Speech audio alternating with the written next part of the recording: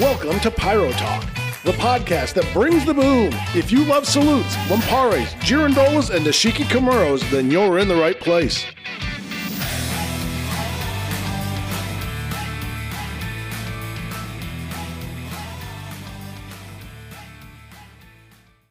It's time to bring the boom.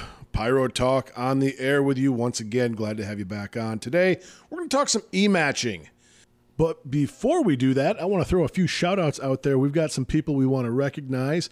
I got listeners out there in Neenah, Wisconsin. Glad to have you aboard. In Ohio, we've got our highest concentration of people in Columbus, Dayton, Springfield, Mansfield, even Marion and Youngstown, Ohio. Glad to have you on board listening. In Iowa, where I'm from, Cedar Falls and Pella, up there in Decorah as well. We've got people listening.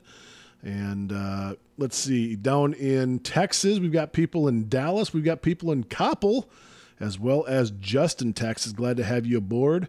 And up in Minnesota, Minneapolis, Big Lake, St. Paul. Like seeing some of our neighbors, my neighbors to the north. I was actually just up there not too long ago for some stuff. So huge thank you to all you people from all over the country that are tuning in to listen to Pyro Talk. Now, on to e-matches. That's right, e-matching. Now, everybody knows how to light a firecracker, I think. You know, with the fuse, of course, you light the end of the fuse with something hot. Some people use punks, although I've never used a punk, to be honest with you. Some people use fusees, which is a road flare. That's what we use for the most part if we're doing hand-lit shows. Some people use a torch. Hand torches are handy, but also remember if something goes to heck on you, you're carrying a pipe bomb that is full of LP. Something to think about. I'm not saying you can't do it, but something to think about. Some other people will use matches, I suppose. Some people use lighters. You know, there's a lot of different ways to light a shell. But e-matches are the thing that people are using when they want either precision or they want to be able to light it from a distance so they can have that ever so sacred space between you and the explosion that's going to happen. All right. In my early days, I said never ever poke a shell. And by early days, we never ever matched a shell. I didn't know how to do it until I was almost 10 years into the industry. But that's for other reasons. Anyway, on the professional side, as far as e-matching goes, the e-matches all look pretty darn similar. You're going to have some length of wire. Most of them are going to be, we get them in 2 and 3 meter distances. So usually 6 to 10 feet long is what you're probably going to be getting. And then you've got the nichrome piece on the end that's dipped in a kind of a match head type substance with a shroud over the outside of it. And that is your e-match. When you have a charge go through and make the circuit complete, the nichrome has lots of resistance, heats up, and lights that match head type thing, makes fire. Fire shoots out the end of the shroud onto whatever it is that you're trying to light off, and boom, it goes. Okay? Really basic stuff. An MJG connector, an MJG igniter is essentially the same thing. It's a little bit different type of composition with the match head and how it works, but it's going to look the exact same. It's going to have that shroud on there. It's going to do the same thing. It doesn't quite produce quite as much fire as a true e-match, but it's still effective enough to do what you need it to do. And then, of course, those who work with a lot of visco fuse, or particularly on the consumer side, you might be familiar with, you might be using Talon clip-on igniters, which essentially have a wire that will go clip on over the, it has a clip with a wire in it that clips on over the fuse, and it'll light that way. I've never had good luck with those. I don't know who does. If you do, let me know what the secret is. Let us know on the Facebooks or on the Instagram there. Of course, you can catch that at Pyro Talk, or Pyro Talk Podcast on both Facebook and Instagram. Feel free to like, feel free to share, feel free to converse with us. I'll talk back with you. That's not a problem. So those are the three main types of electric igniters you're seeing on the market right now. I'm going to live in the realm of, I'll be honest with you. I'm not going to talk about Talons. It's not my thing. The MJGs and the E matches essentially operate the same, so that's where that's the realm we're gonna live in today. All right. First things first.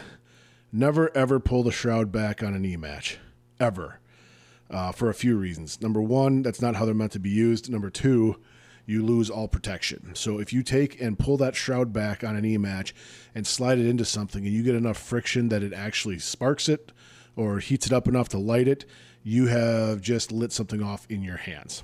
Okay. Never, ever, ever pull the shroud back. If you have to pull the shroud back, you shouldn't be doing it. Okay. Find a different way. All right. And again, like I said, especially with an E match, it shoots enough fire out to take care of pretty much anything you need. Just trust me on that. All right. So what should you put an E match into? Well, some people will use them for a lot of different things. You can attach onto fuse, especially on the pro side. A lot of times with like a quick match fuse, and a professional display company is going to have a plug essentially on the fuse itself. So you don't even have to poke the shell. The shell doesn't have to be poked. It's already basically got that attachment on the end of the quick fuse. A lot of them are using less quick fuse that way because they're making the quick fuse only 3-4 inches off the top of the shell, and then you can just use the E match to lower it down into the gun. That's the safe way. That's best practice. And for those who know what I'm talking about, and unfortunately I don't have examples here because it's podcast, not video. You know what I'm talking about. It's got red, blue, yellow. There's all kinds of. Sometimes they're white. And there's different connectors.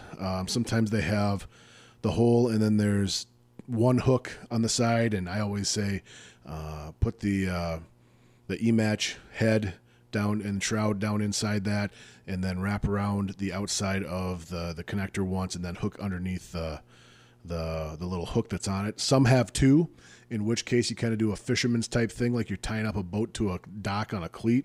Put the match in there, hook one side, come back over, hook the other side, then drop it down into the gun. It just depends on what you're doing. But that, on the display side, is what you're going to see. And if you don't know what I'm talking about, you haven't seen that yet, stay in the business long enough, you'll see it, especially if you do any kind of display fireworks. It's pretty commonplace anymore. Okay. So what if that's not there? What if it's a good old-fashioned hand light, even display shell? What are you going to do? Well, here's the nice thing. Cylindrical shells are real simple for that type of thing. You know exactly where the lift is because there's a lift cup that's glued onto the bottom of the actual shell. The ball shell's there, and then on the bottom you see where the lift cup is either glued on or attached. And you just got to, you got to go right through that lift cup and poke it using your Pyro-Proke, which should be brass, by the way, because brass is non-sparking. And so if you pop that lift cup open, you can put the E-match right inside, and then just tape right back over where you made the hole, and that'll keep all the contents inside there along with the lift.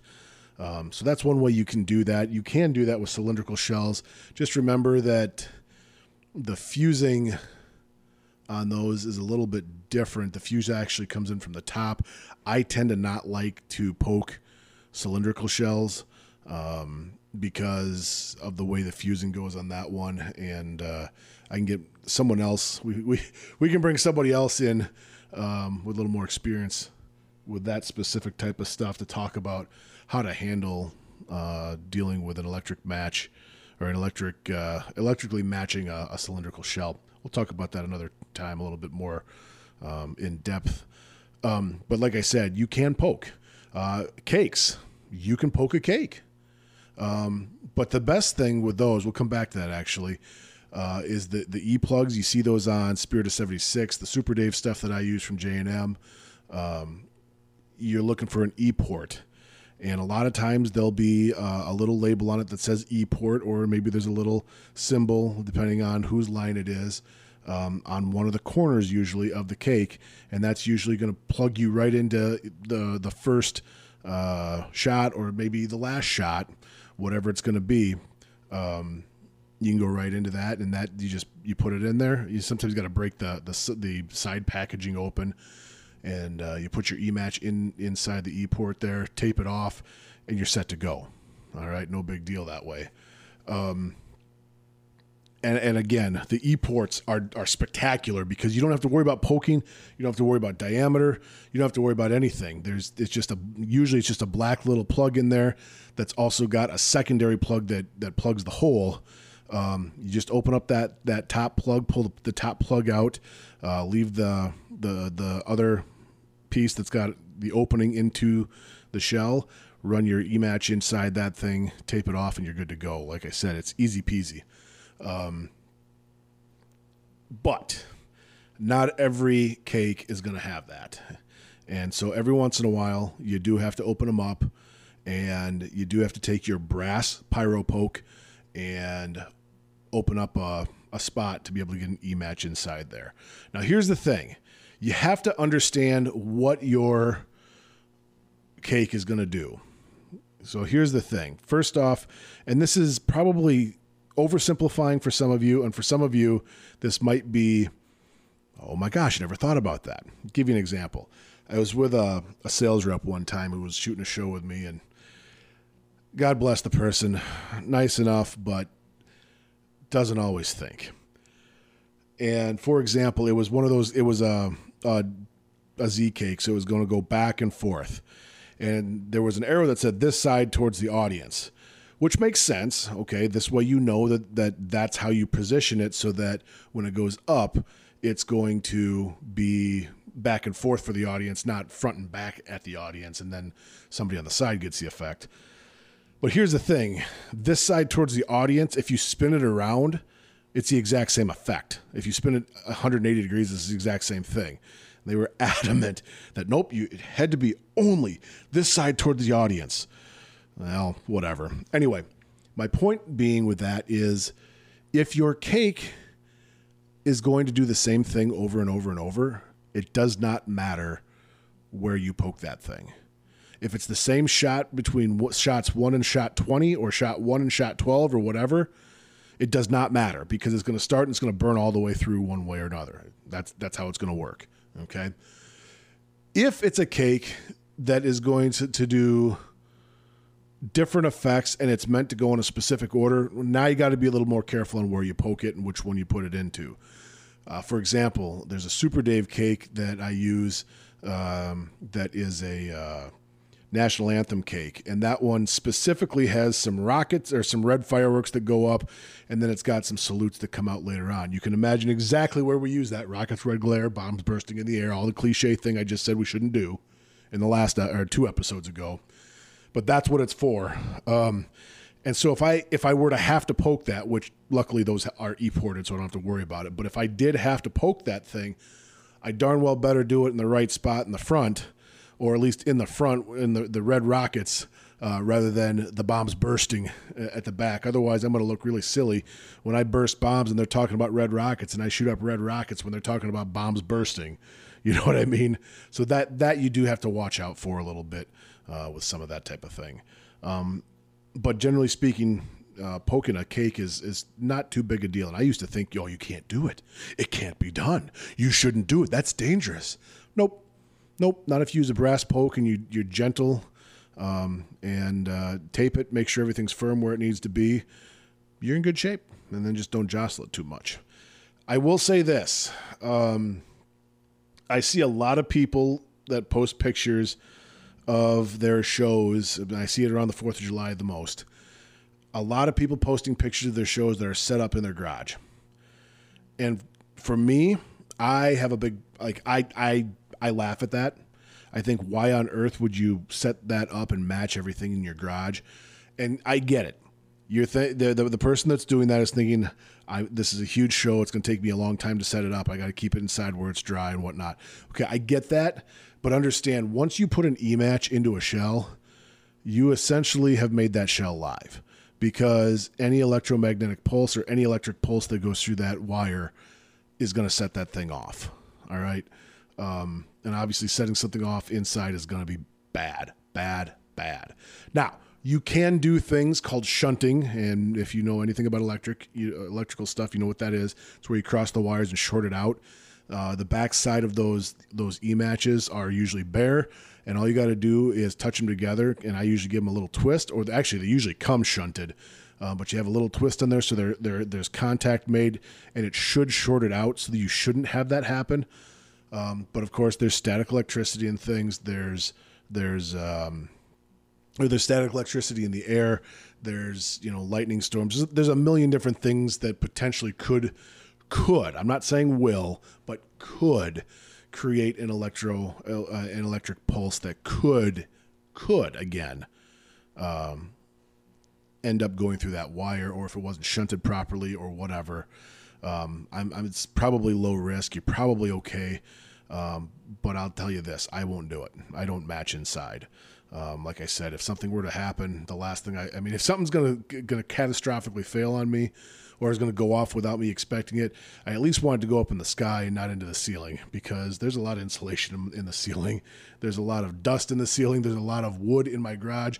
And quite frankly, if we're building the show in the garage, that means all the rest of the show is in the garage, which means there's a lot of nasty stuff that's going to go off as soon as that fire gets rolling. Anyway, maybe that's just doom and gloom me, but that's my thing. Be darn careful though when you're doing that. If you're going to do it inside, make sure you've taken every precaution you can to make sure that there's no electrical source anywhere near the stuff that has copper coming out of a mortar or out of a poked anything. All right, I've done plenty of talking here. It's time for us to hear from you. Get on the social media. Pyro Talk Podcast, Instagram or Facebook, and let us know what you think, what you want to hear about next, or if there's something you disagree with. We're always open for a conversation. Anyway, now it's time to go out and paint the sky.